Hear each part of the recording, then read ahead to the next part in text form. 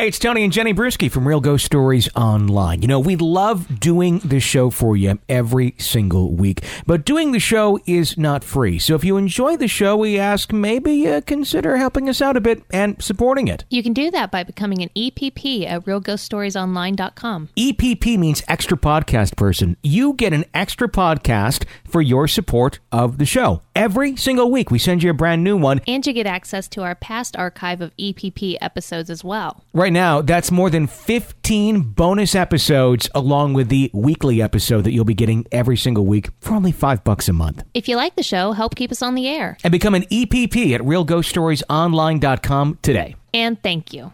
Welcome to Real Ghost Stories Online.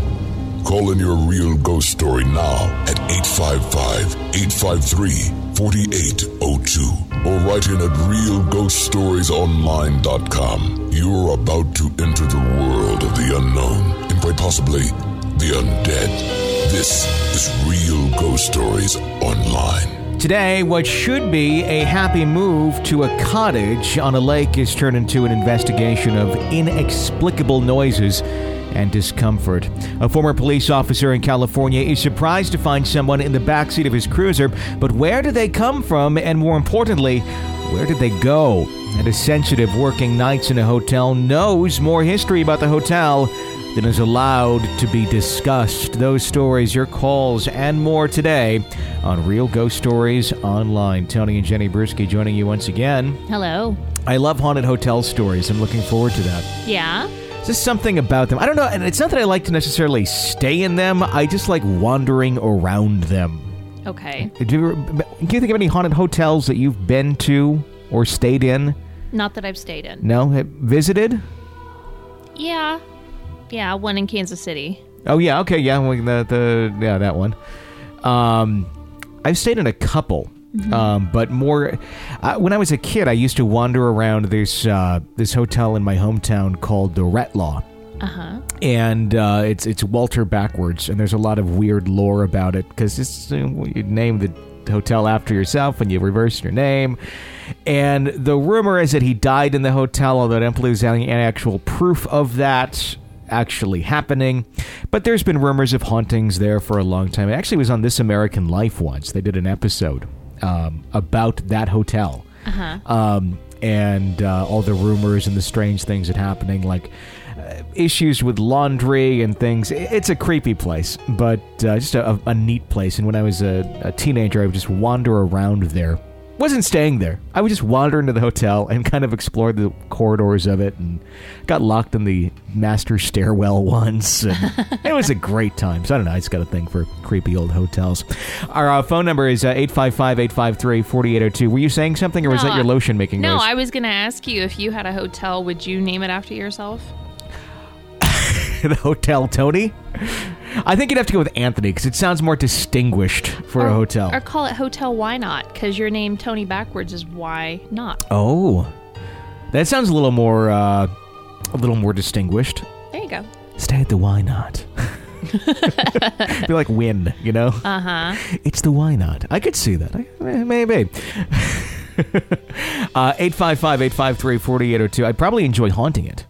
It's because I enjoy wandering around the hotels, so that would be something I would certainly stay there and wander around. You would guarantee a Shining type experience? Guaranteed. Okay. Guaranteed. It's like, once I die, it's going to be The Shining to anyone who stays here. So, kicking off our show today with a letter. It says, "Hi, Tony and Jenny, long-time listener, first-time writing in. I'm writing in today with what I'm unsure is a ghost story or not. I'm not a particularly strong believer in the paranormal, yet acknowledge that there's enough weird and unexplained stuff out there that I'm open to the possibility of the existence of ghosts or something else beyond our understanding. I only came across the podcast because my daughter found it over a year ago on YouTube, and we looked for ghost stories to listen to as we sat by the campfire on the lake where we live. Well, I know the podcast isn't for children, and I cringe from time to time as we listen. We found the podcast to be very entertaining, so we continued to listen outside of the campfire, and we became regular listeners. My daughter even convinced me to become an EPP early on in the EPP campaign. We're down with EPP, yeah, you know me." I like that. Yeah. Anyway, with that a bit of background of my skeptic yet open-minded attitude, I submit to you our story. After owning a summer cottage on a lake in Michigan, we decided to try to find a more permanent house on the lake, on the same lake where we could live full-time. 3 years into the search, we found a beautiful home that met all of our wishes. The home was a relatively new structure, perhaps only 7 or 8 years old, on a lake where many of the homes and cottages are anywhere from 20 to 100 years old, which made it somewhat unique because of its new construction and modern amenities. The only feature that we didn't like about the house was a tasteful precast stone tablet embedded in the brick facade. I'm doing better today. Of the home, just to the right of the front door. The tablet is about 1.5 to 2 inches and contains the words, "In loving memory of John Doe." It's 1.5 feet by 2 foot. Oh, is that what that means? That's what that means. Okay. And I'm assuming the name was changed. Yes. John Doe. Okay.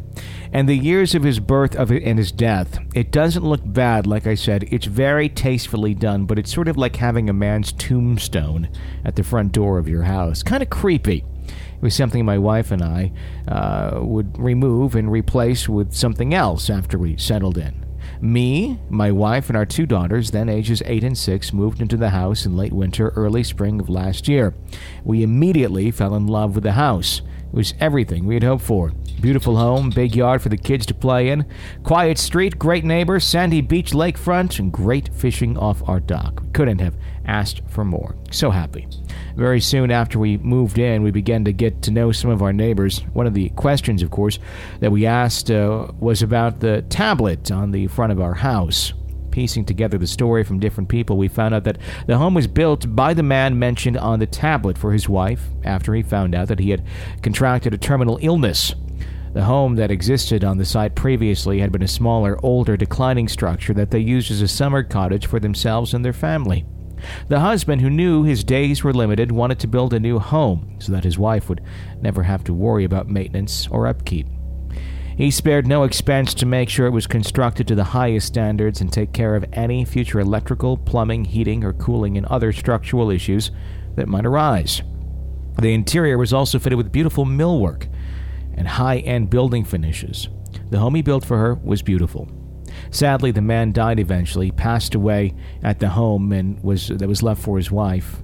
Over the years prior to his death, their children and grandchildren had spent many summers at the old home as well as a new home on that lake, making what I'm sure were unforgettable family memories. By the time of his death, however, the family had begun to use the home less and less. Over the years, grandchildren got older and went away to college, or family members relocated to other parts of the country or bought their own lake houses on other lakes. The summer before we purchased the home, we were told they only came to the house 3 times the whole summer. It was then that the man's widow decided it was time to sell to let another family enjoy the home that they were not using. Lucky for us, we were the benefactors of that decision. As I mentioned, we were immediately thrilled with our new home. Over the course of a few weeks, boxes were unpacked, furniture was placed in each room, and our lives started to feel normal in the new house. It was then that we had the first of what I'd characterize as moderately odd experiences. One night after putting the kids to bed, my wife and I were sitting downstairs watching TV. As we sat there watching, we heard the footsteps of one of the kids walk down the hallway upstairs. We didn't think much of it as we figured they had to use the bathroom, or maybe they were trying to sneak into our bedroom to crawl into the bed with us, as they do from time to time. We didn't hear the bathroom door close or a toilet flush, so after a minute or so, I figured I'd go upstairs to make sure everything was okay. I walked upstairs, came upon the bedroom of my oldest daughter. There she was, sound asleep, with a mild, childlike snore, ensuring that she was out. In the second bedroom was my youngest daughter, also balled up in a fetal position, wrapped up in her covers, fast asleep. Strange, I thought, but shrugged it off and went back downstairs to watch more TV. I really didn't give it a second thought. But then, perhaps a week, maybe 2 later, it happened again. The unmistakable sound of footsteps walking down the hallway upstairs after the kids had been put to bed, while my wife and I sat downstairs watching TV. Again, I went back upstairs to check things out, only to find both children asleep. Not even a twist or turn when I walked into their rooms to check on them. They were both clearly sound asleep. This happened a few times more after that, maybe once every 2 or 3 weeks. It even happened a couple of times when we had guests who confirmed that they too had heard the footsteps. Every time either my wife or I would check on the kids and they were always asleep. While it wasn't really a thought that we pondered too hard at that point, we did begin to wonder, what's going on? What's causing the footstep noises? Are the kids messing with us? Is there something crawling in the ceiling? Joyce causing the noise? There has to be a logical reason behind it. After a couple of months in the house, we quickly became very good friends with the next-door neighbor. In fact, she and my wife have since become best friends. She knew the family who owned the house previously very well and was one of the people who had filled us in on more details about Mr. John Doe, memorialized on the tablet. One night after a long day on the lake of boating, cooking out and having fun with friends over for a cocktail or two or three, well, you get the point, we were sitting in our living room with our neighbor, and I brought up the noises we'd been hearing from upstairs and the fact that the kids were always asleep when we went up to check on them. Our neighbor instantly got a very uncomfortable, wrinkled forehead look on her face and said, "Oh, I really didn't want to tell you guys about this, but after the man passed away, they scattered some of his ashes in the crawl space of the house. Maybe you have a ghost." While the thought of someone's ashes in the crawl space of my house didn't make me particularly happy, I really wasn't ready to believe the ghost option. I mean, there has to be a more logical explanation. There isn't a ghost in my house. But given the fact and the pattern thus far, I couldn't necessarily dismiss that idea either. Later in the week, I asked another friend on the lake who knew the family if he could confirm the ashes in the crawl space theory, and he said, "Oh no, they didn't do that." What a huge sense of relief I felt. Thank God there weren't ashes in my crawl space. Feeling better for a second, my friend then continued to say, "They didn't scatter them in the crawl space. They scattered him along the shore of the lake in your backyard." I was quickly back to an bleep moment state of mind. There was some comfort, I guess, in thinking that his ashes were just in my backyard, probably washed away by the waves of the lake over the years. But both scenarios came from credible sources, so I had no idea which story was true. Are his remains under my house or just in my backyard? Or perhaps both? Either way, the fact is his remains are very likely here in one place or another, and there's nothing I can do about it. To a man, every person we talked to before learning of the ashes and the story behind Mr. John Doe was an extremely nice, lovable, generous, friendly man. We were told of how he treated his wife well and what a wonderful grandfather he was. Really sounded like a great guy and had even given me some reservations about removing the in-loving memory of John Doe tablet at our front door, which still remains on the house today. Up to this point, we hadn't felt any Maleficent? Maleficent. Oh, like the Yes. the movie. Mm-hmm. Maleficent present. What does Maleficent mean? Evil? It's kind of like malevolent. Okay, it's another version of it? Mm-hmm. Is there a difference, or is this another word for it? It's like a synonym. Another level of it? A maleficent presence in the house. There were no cold spots, things missing, doors slamming, screams in the night, or anything that really made us feel uncomfortable. It was just unexplained footsteps. Insert young Frankenstein steps here. Z footsteps, Z footsteps, Z footsteps. I think you could say that if you're going to have a ghost in your house, this would be the kind of ghost you'd want. I suppose, given what I've outlined so far, you could say, case closed. Your classic guy builds a house out of love for his wife. He dies, his ashes are scattered in and around the house, and he now haunts it from time to time just to check things out. Pretty standard stuff. Move along, nothing else to see here. However, one detail I left out was the actual footsteps themselves. If you've ever lived in a 2-story house with your family or even roommates for a decent amount of time, you can generally figure out who's walking around upstairs by the rhythm, pace, or intensity of the footsteps. Every person seems to have their own sound. The footsteps in question that we're hearing upstairs sounded almost like a toddler's. Very short, quick steps. Almost like a little kid running. Sometimes they were slower paced, more exploratory, but even then, still sounded like a young child, but not the typical sounds that our kids make when they're walking around upstairs. So if Mr. John Doe was in fact haunting the house, why would his footsteps sound like a toddler's? really made no sense to me, and frankly, the skeptic in me still had me thinking these noises were likely the kids running around, even if it didn't sound like them and they appeared to be asleep every time we went to check. As summer rolled into the early fall months, the footsteps were heard less and less. But after at least a month of not hearing anything, we heard it again. This time I bolted upstairs because I wanted to catch one of the kids running down the hallway, or worst case, the ghost. Once again, when I got up there, everyone was asleep and there was no ghostly image roaming the hallway. When I came back downstairs, my wife looked at me with a stern look on her face and said, quite firmly, "He isn't bothering us, so don't bother him." At that point, I'd pretty much given up trying to find an explanation and just accepted the idea that occasionally we might hear some footsteps. No big deal. In fact, we heard them even less after that.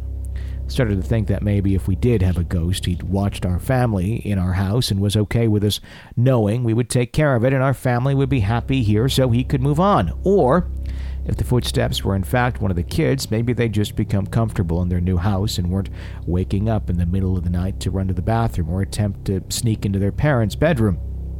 Either way, the footsteps had pretty much gone away, and we began to forget about it. Another couple of months went by and we heard nothing. Until early December. It was a cool winter night, can't really say exactly when, maybe 2 or 3 in the morning, and everyone was fast asleep. I was awoken to the sound of something sliding on the carpet like someone crawling towards our room. I wasn't surprised by the sound, as my youngest daughter still tries to crawl in bed with me, and my wife, as she says, to snuggle. She's often pretty stealthy about it, and we sometimes wake up in the morning and she is lying next to us or at the foot of the bed without either of us having any memory of her sneaking in. So when I heard the sliding noise coming from the hallway into our room, I just assumed it was her pulling one of her SEAL Team 6 surprise attacks on us. I was sleeping on my side with my back turned to the door, but could hear and feel her presence now just to the side of the bed. I was working a big project at work at the time and had been working long hours each day and was exhausted. I had no energy to try to talk her back into her own bed, so I decided I wasn't going to fight her this time and let her sleep next to us. I threw aside the blanket so she could crawl in and gently patted the bed with my hand as if to say, "It's okay this time, come lay down here." As soon as I did that, I heard a very loud, forceful pounding of the floor mimicking my patting of the bed. Only this was not a soft patting. It was almost like a wrestling referee counting out 3 seconds for a pin on the wrestling mat. After the pounding of the floor, I began to turn around to see what was going on, only to hear the very quick pitter-patter type footsteps that we'd heard before going out the door. By the time I turned around so I could see the door, she was gone. My first instinct was get up and go see what our daughter was doing. But before I could even start to get out of bed, I then heard a loud buzzing noise like a fly buzzing above me. Through the dim light of the hallway and the night light, I made out the image of a very large bug about the size of a nickel hovering over me. It stayed there for a second or two and then landed on my arm. I went to slap it and missed. It then flew away out into the hallway, and I heard the loud buzzing sound dissipate as it went further away. Still very groggy and in a haze from being awoken in the middle of the night, I was sitting there trying to process what had just happened. What was my daughter doing on the floor below our bed? How did she crawl or run out so fast? What the hell is a huge fly doing in my house in December? It's Michigan. There's no bugs flying around in December, especially big ones like that. Wait, was it even my daughter on the floor? I mean, I never actually saw her. My back was turned to that side of the room, and I just assumed it was her. I spent maybe 5 to 10 seconds or so waking up and processing all of this, and I realized I needed to check the kids to make sure that it was one of them that had just been in my room, or figure out what was going on. First check, there was my oldest daughter fast asleep. Then on to check my youngest daughter, who I assumed had been the one in the room. Again, there she was, also asleep. When I walked in her room, she did sort of wiggle and turn, like she could have been awake, but still, she looked like she was asleep, and she definitely did not look like she had just sprinted out of our room 15 to 20 seconds earlier. With that, I went back to bed confused. My wife somehow slept through all of this, none the wiser. I stayed awake another half hour or so, keeping my eyes and ears open, but nothing further happened, and I finally fell back asleep. When we woke up the next morning, I asked my daughter if she had tried to crawl in our room. She said no, but I didn't expect her to say anything different. She wouldn't admit to trying to sneak in our room, even if she did. She said she had no memory of getting out of bed.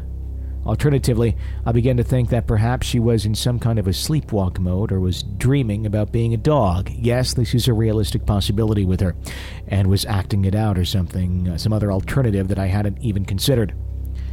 We're close to 2 months since that last event, and all has been quiet. I'm hoping it stays that way. Again, I'm really not inclined to accept the idea that there's a ghost in the house, even if it's a Casper-style ghost, and I'm even less inclined to believe that there's something more mysterious, like a crawling thing pounding on my bedroom floor with a big bug buzzing over me, which that might suggest. More than likely, I still think these events are the result of one or both the kids, but the frequency of these events and background of the previous owner leave me wondering. Do you think we have one? Could removing the tablet on the front of the house stir things up again? Should any action be taken to try to rid ourselves of its presence? Or should I just tie down the kids when we put them to bed? Thanks for taking the time to read my letter, and thanks for all the work you put into delivering a very entertaining and interesting show. My oldest daughter, Ava, also sends her regards. She eagerly awaits the release of every show and is one of your biggest younger generation fans. All the best, Matt and Ava. Well, Matt and Ava, thank you so much for writing in that story. Yeah. I do think that qualifies as a ghost story. Yeah, Matt, I think you just gotta kinda accept that you got a ghost. Okay, but here's what I think, and they're not going to like it. Okay. I think the obvious answer is not the right answer here.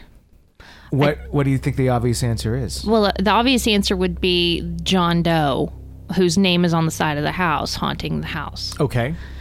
But I think it's more complicated than that. I really don't think it's him. At all? No. Okay. I think it has something to do with the house that was there before or something else that was on the land, because I don't think he would come back in a child form. Yeah, that's true. So I really think either it's something... I mean, if it were something really bad, they'd, I think, already probably have more issues than just footsteps. But I think that might be part of the reason, too. Here this nice house sat, and they only came up to it like 3 times a year when the previous owners had it. Then why weren't they enjoying it? Surely it wasn't because they were too busy, which that's a possibility. But I'm thinking if I knew I had a lake house, I'd be there like all summer long. And that if there was something like that happening in it, that would keep you away. Yeah. Okay. If they thought it was just Dad, they probably would be like, okay, it's just Dad. I'm done. I'm not going to worry about it. Do you think that it could be a combination of things? Because it's interesting. We've had some stories before where there was like the resident, kind of silent, not disturbing ghost that was friendly and kind of kept the negative things at bay. Uh-huh. Do you think there's any chance that maybe there is some of the John Doe keeping watch over this house and keeping things from getting out of control?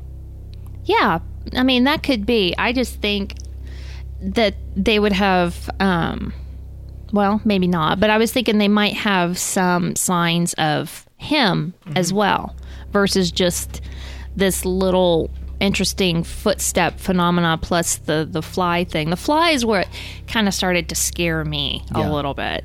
But it was just one, and it went away. I was almost thinking it was like an orb or something that he was seeing, and he was thinking it was a fly, just because when you see something flying around your house, the first thought's usually not, orb. It's usually like, what kind of bug is that? But you don't usually hear of a buzzing orb. True. That's true. No, I don't know. I think there's more to the story. Yeah. And I don't think it'll necessarily get any worse, but that might have been what was keeping the family from spending more time there. If he said, what do you think? If I were to give one piece of advice or suggestion, if you want it to stop, Next time it happens, if it happens again, just literally ask it to stop. Just say out loud, hey, you can live here too. Just don't make noise. You're, disturbing me. Don't disturb my kids. You can do whatever you want, hang out here, but just don't let your presence be known to us. And sometimes that's the easiest solution. Yeah. I don't necessarily think you need to try and remove the plaque. I wouldn't remove the plaque, just in case. I think removing the plaque may stir stuff up more. I would just leave it, and it's it sounds like there was a nice history to the home. I think it's part of the history of the home that should continue to be passed down. It's an interesting piece of the home history that should be known to the people beyond you that live there. Yeah. So they can have a good idea of it. So I would leave the plaque. How would you handle it if you got a lake home and then you found out, let's say there's no paranormal activity going on here. Okay. Nothing even, insinuating that there could be. But the neighbor said, oh yeah, they spread the ashes in the attic. Funny story. We actually, when I was growing up, we had a house that had a lake behind it. It wasn't a huge lake, but about 10 houses backed up to this decent sized lake. And we would have friends out. Well, one of our friends' father passed away. And he really had a good time coming out and fishing and wanted his ashes spread in our lake. And my parents said no. And I think about that when I think about this story. How would I handle it? If I found out after the fact the ashes were already there, I guess if there was no paranormal activity going on, I would probably be okay with it. Obviously, what am I going to do if paranormal stuff's going on and the ashes are already spread? You can't do much about it. But no. Would I let people do that? I think probably not. Even in your lake? Yeah, probably not. Did they have, maybe I missed a part of the story, did they have a connection to the lake that they used to live? No. Well, it was a friend of our family. Okay. And his dad used to come out and go fishing there. Okay. And so it was just a really serene, really pretty place out in the country. And so he just thought his ashes, it would be nice to have his ashes spread there. Mm-hmm. And we just decided not to do that because not only was it not completely our lake, everybody else shared it. And we didn't want to make that decision, be like, hey, guess what? We're dumping ashes in the lake, everybody. So you don't ask permission where you spread ashes. I know. You just go and spread them. And then later people are like, oh, yep, that's what we did. They're up in your tree house now. No, we just decided not to have to be weirded out by that. Yeah. No. That's interesting. I mean, what do you do with ashes? And it'd be weird to have them spread in an attic. I can't. But what do you do? I mean, you don't go and Swiffer them out. No, but I think, they might have been referring to the crawl space under the house. Oh, even a weirder place to put ashes. It's because it's really not a place you would have frequented. I don't know, but Matt and Ava, I wouldn't worry too much about your ghost because honestly, it's probably just somebody that loved being there by the lake as much as you guys do. Or a demon. 855. I'm kidding. I don't get anything dark out of this, do you? No. Okay. I just had to throw that in there. I almost made a Walter White reference midway through the story. Oh, that's real good. Where it was, and he found out he was he was terminally ill, and he needed to build this home for his family. So he began to sell meth. I was going to go down that road, but I didn't because I didn't want you to hit me. I'm not going to hit you. You're too far away. There you go. Let's go to a caller. This is Richie in Portland. Hi, Tony and Jenny. This is Richie on Ryan. I'm calling from Portland, Oregon. I wrote in recently letting you guys know that I mainly listen to your podcast when I'm running at night because it's fun, scary, and it just gets me pumped up. Tonight's no exception, and I was calling because I recently wrote in about being skeptical of a shadow person and having sleep paralysis, and Jenny actually wrote me back, which is proving that you guys are truly professionals, and responded on her perspective. And while I still remain skeptical, you guys are talking about your first haunted apartments tonight on the most recent podcast, and I had to call and share something that did happen to me that, regardless of skepticism, freaked me out. So it's a little kitschy, but it freaked me out for a good couple weeks. So my friend and I lived in an apartment in Eugene, Oregon, and I had put up 3 movie posters.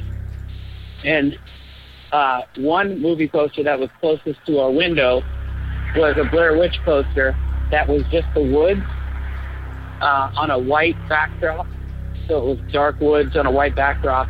And you look straight at it, and it looks just like a wood set, an outdoor set.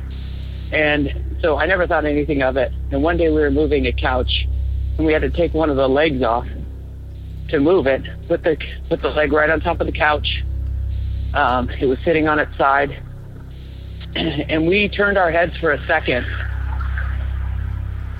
And I noticed that the reflection of the poster that was adjacent to the front window was showing a reflection of a screaming face.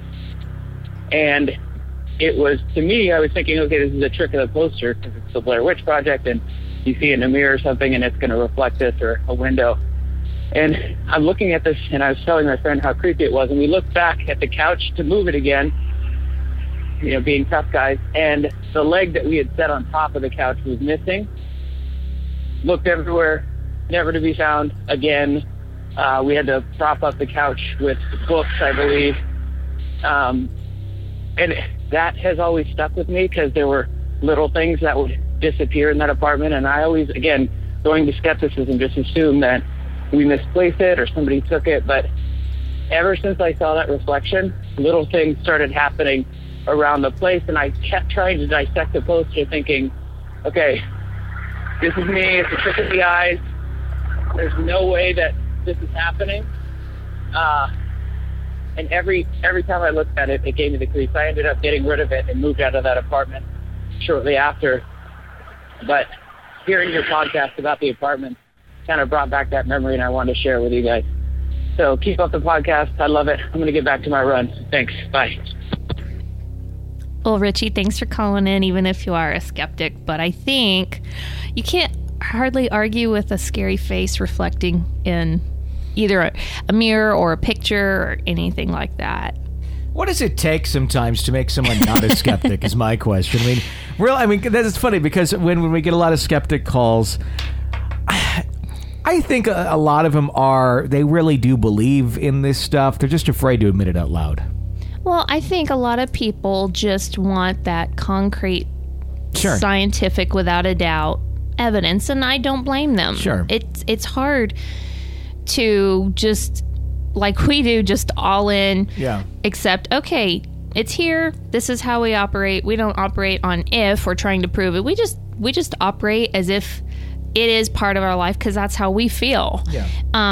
So I respect people that are skeptical because I think they just haven't had that one experience that convinces them without a doubt, and maybe they never will, and that's, I honestly don't wish for people to be scared shitless. I don't. Sure. Well, the thing is with it, I mean, I don't, when you operate on the, the scientific, idea of it, is it that you need to understand why they're here or how they're here to understand why you saw the image in a mirror, for example, or something of that nature? Is it that you want more of the explanation behind why or how it got there, to accept that it is there? I mean, I don't know. For example, I know nothing about how to make a car run. If you asked me to go fix the car or take a look at something under the hood, I would have no clue how to do it. But I accept that there's mechanical things in it that make it work. So I know when I turn that ignition, it's likely going to start. I don't need to be proven. I don't need to have someone tell me that all these parts work.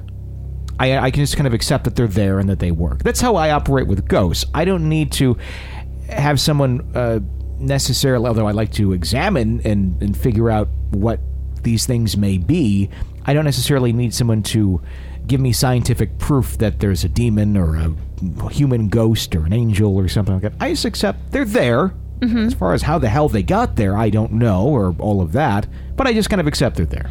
Well, that's how I operate. I think of it, it's a lot to do with almost not your personality, but how you think. I mean, Yeah. you and I are more creative thinkers. It's more of a mechanical thinking to be not so accepting of it. I think so. I think it needs, for somebody who's a lot more analytical and concrete and almost, I don't know, a lot more scientific minded than you and I are. I think they need that definitive explanation. Which is good, because we need people like that to eventually one day figure out what the hell this stuff is. Yeah.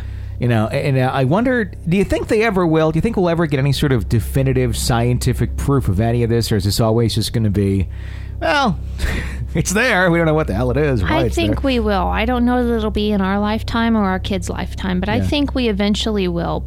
But I think, too, that's why a lot of skeptics are constantly looking for that proof. A lot of investigators are actually skeptics. They are trying to find that scientific proof that everybody that is a skeptic needs. Sure. That's a good point. So, 855-853-4802 is our phone number here at Real Ghost Stories Online. If you haven't done so already, please press subscribe, whatever platform it is you listen to the show on. iTunes, Stitcher, YouTube. There's a gazillion other ways you can listen to the show. Whatever it may be, press subscribe so you don't miss any future episodes of the show. Tara in Texas. Hello, my name is Tara. I'm 22. I'm from an island not far from Houston, Texas. I'm reading what I wrote down because if I didn't, I'd probably jump from one story to another. To start off, since I was very small, I've been able to see and feel spirits and other entities. Thankfully, I come from a family where that's pretty common. I was born with a veil like my Nana and like hers, and so on and so forth. It seems to skip a generation. Well, now that you know a little bit about me, I'll get on with my story. I'm a night auditor at a hotel here on the island. My shift is from 10 p.m. to 6 a.m. I'm alone after 11 p.m. I'm the only person that works in the hotel. And every night, towards the end of my shift, I deliver my receipts to the rooms that we'll be checking out in the morning. Since the day I started here, I would get a terrible feeling of sadness and dread and the feeling like you're in trouble with your parents. Just that overwhelming feeling of negativity. It's the best way I can describe it. It's something that I do not look forward to every morning.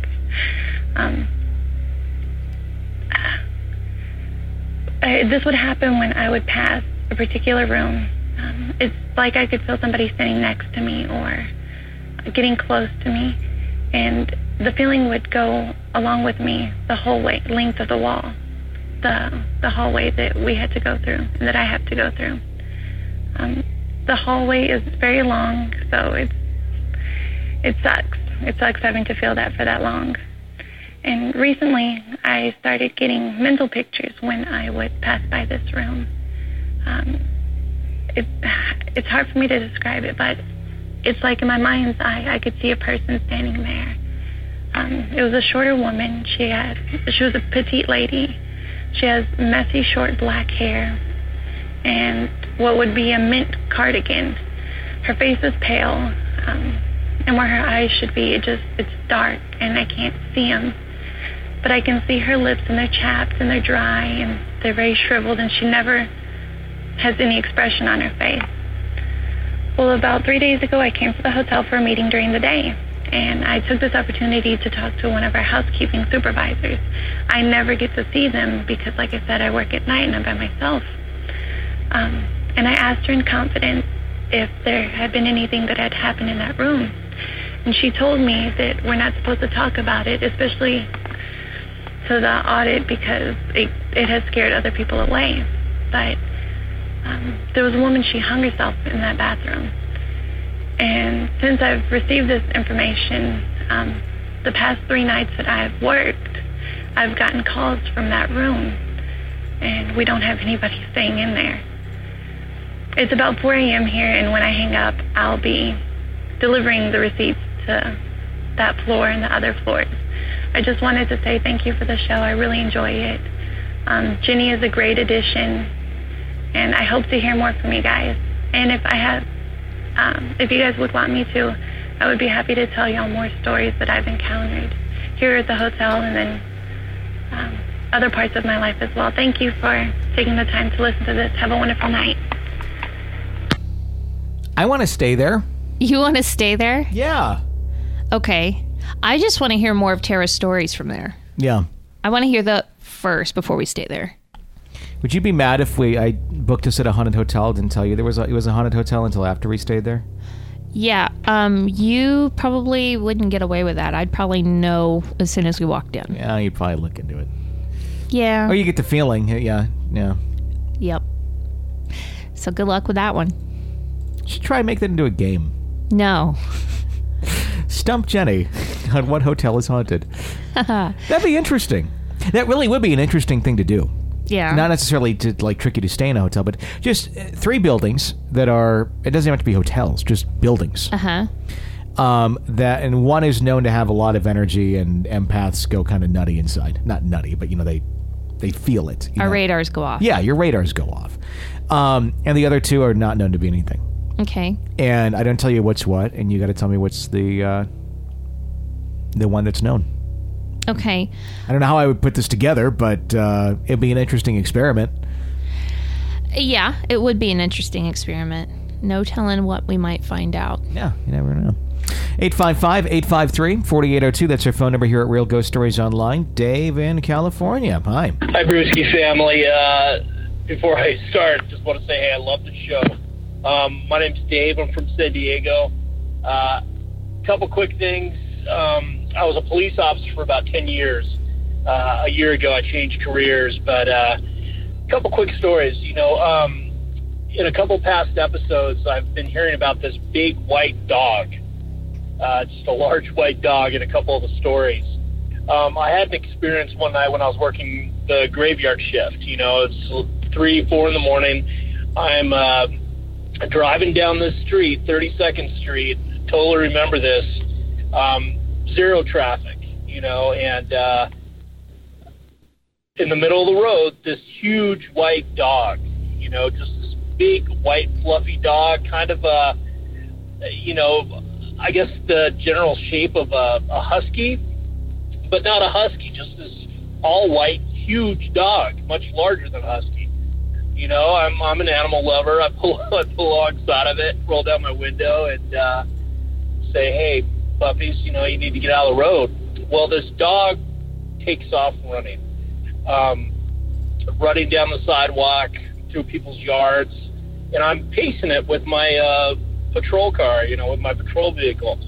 I get up to 55 miles an hour. Then the dog just disappears.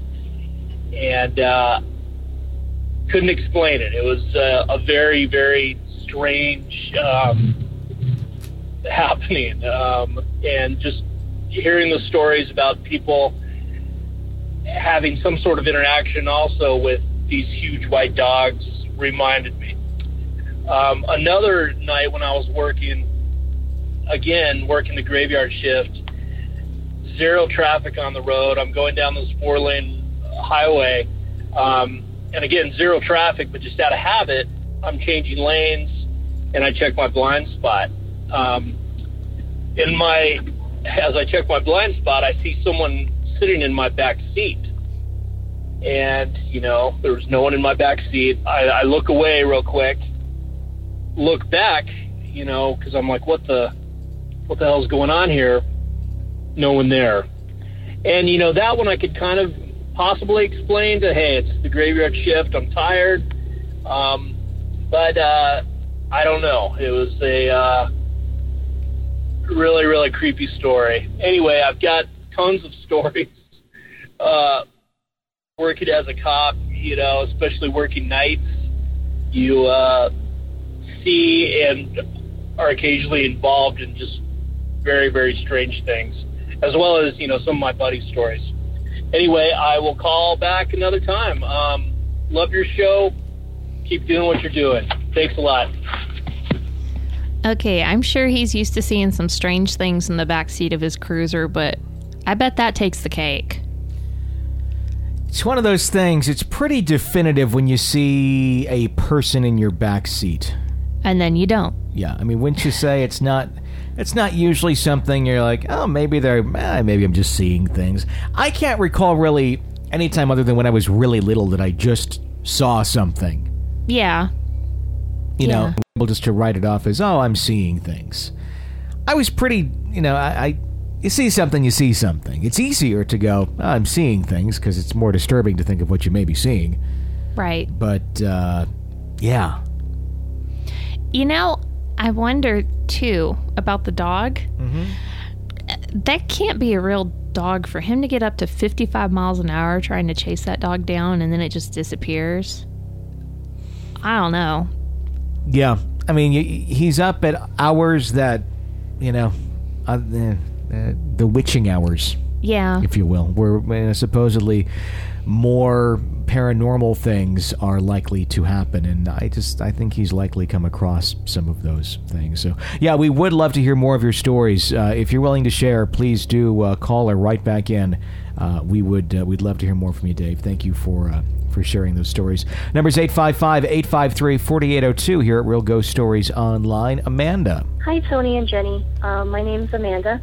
This is my first time calling. I love your podcast. I'm an EPP, and I love your EPP episodes.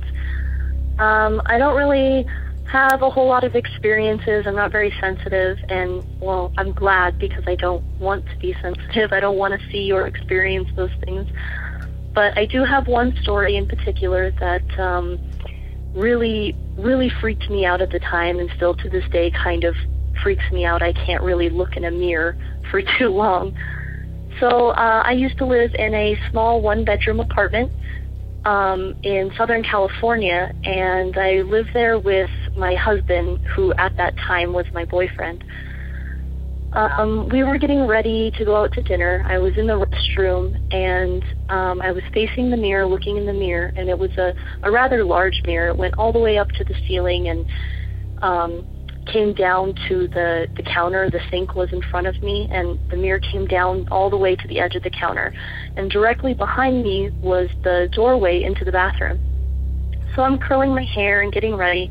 My husband comes in, and I can see him in the mirror behind me, and he's kind of coming in every so often and just poking me and pinching my back as to let me know that I'm taking much longer than I should, and I should hurry up, just kind of messing with me. And he would come in and do this every couple of minutes, and I would, swing my hand behind me and kind of swat him away and hit at him, and he would walk down the hall laughing, and he'd come in a couple minutes and do it again.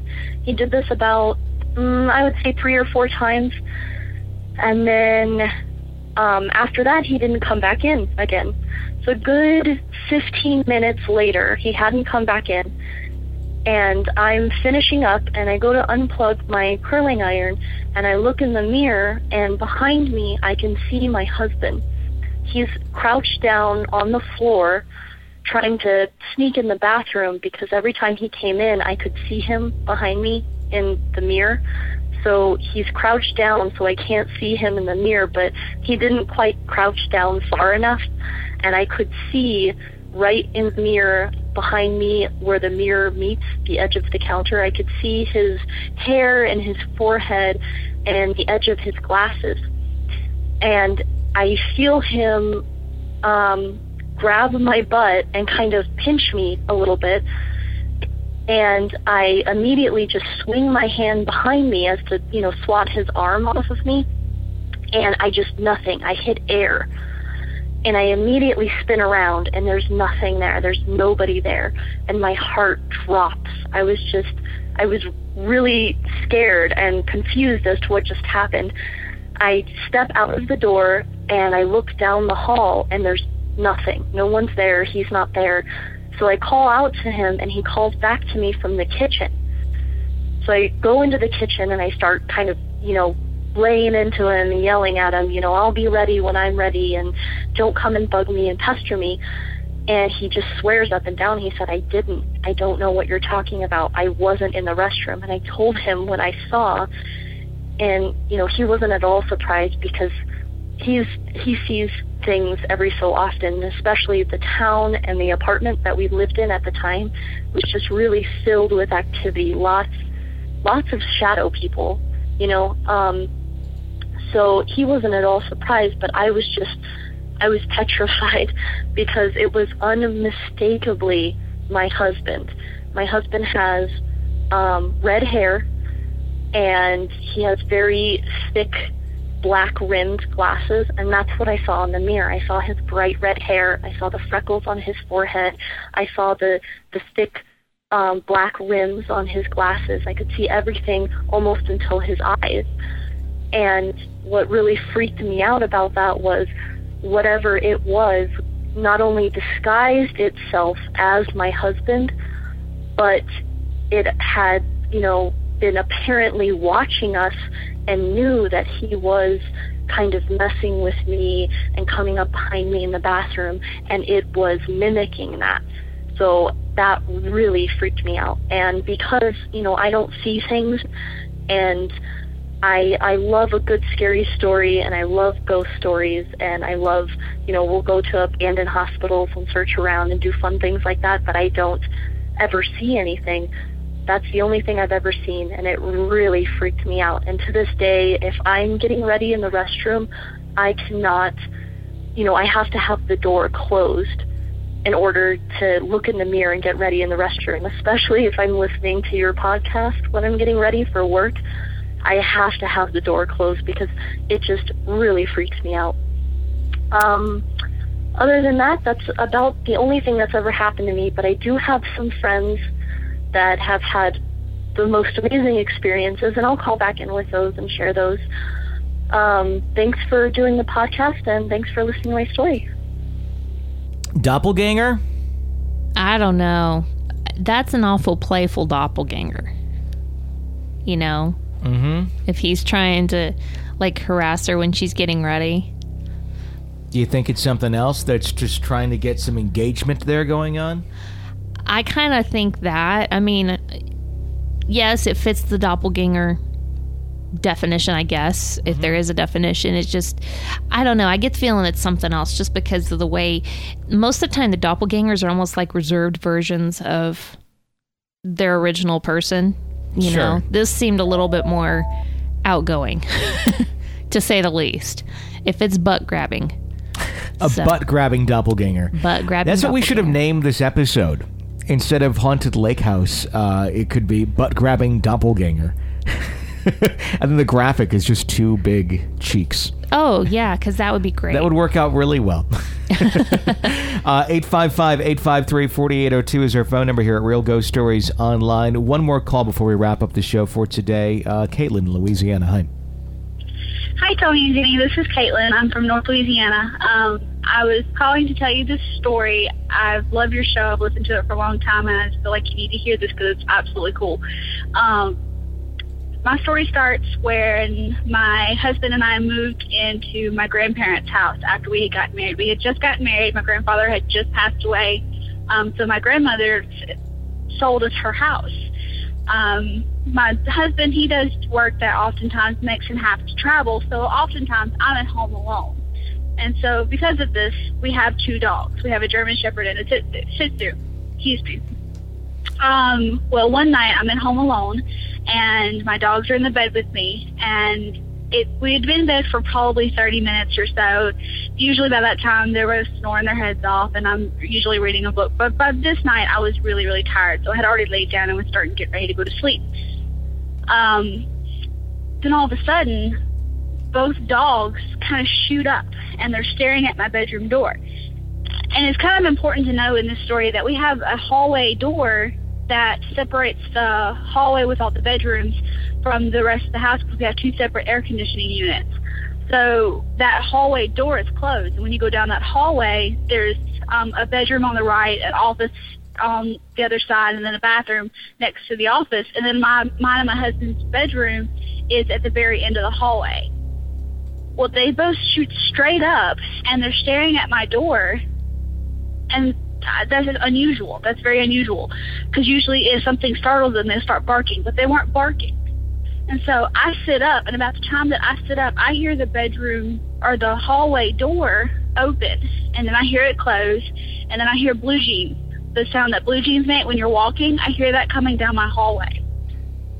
And so the first thing I think of is someone's broken into my house, and I'm afraid. Nobody ever comes through the door, though. So I start thinking, okay, Dennis came home, my husband, and he's trying to trick me, because this is not the first thing that's ever happened in my house. So I get up and I get my dogs down, and we go search the entire house. There's nothing there. Every door is locked, every window is shut. There's nothing there. So I go back to bed, and the dogs are back in bed, and they get laid down, they get comfortable, and it seemed like everything's going to be fine. Well, just about the time that I get laid back down and get to where I'm comfortable enough to go to sleep, it happened again.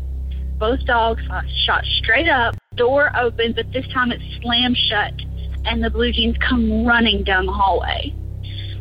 But it stopped right at my bedroom door. You could hear it. It literally stopped right at my bedroom door. I was petrified, absolutely petrified. My dogs, they weren't making any sound. They were just staring.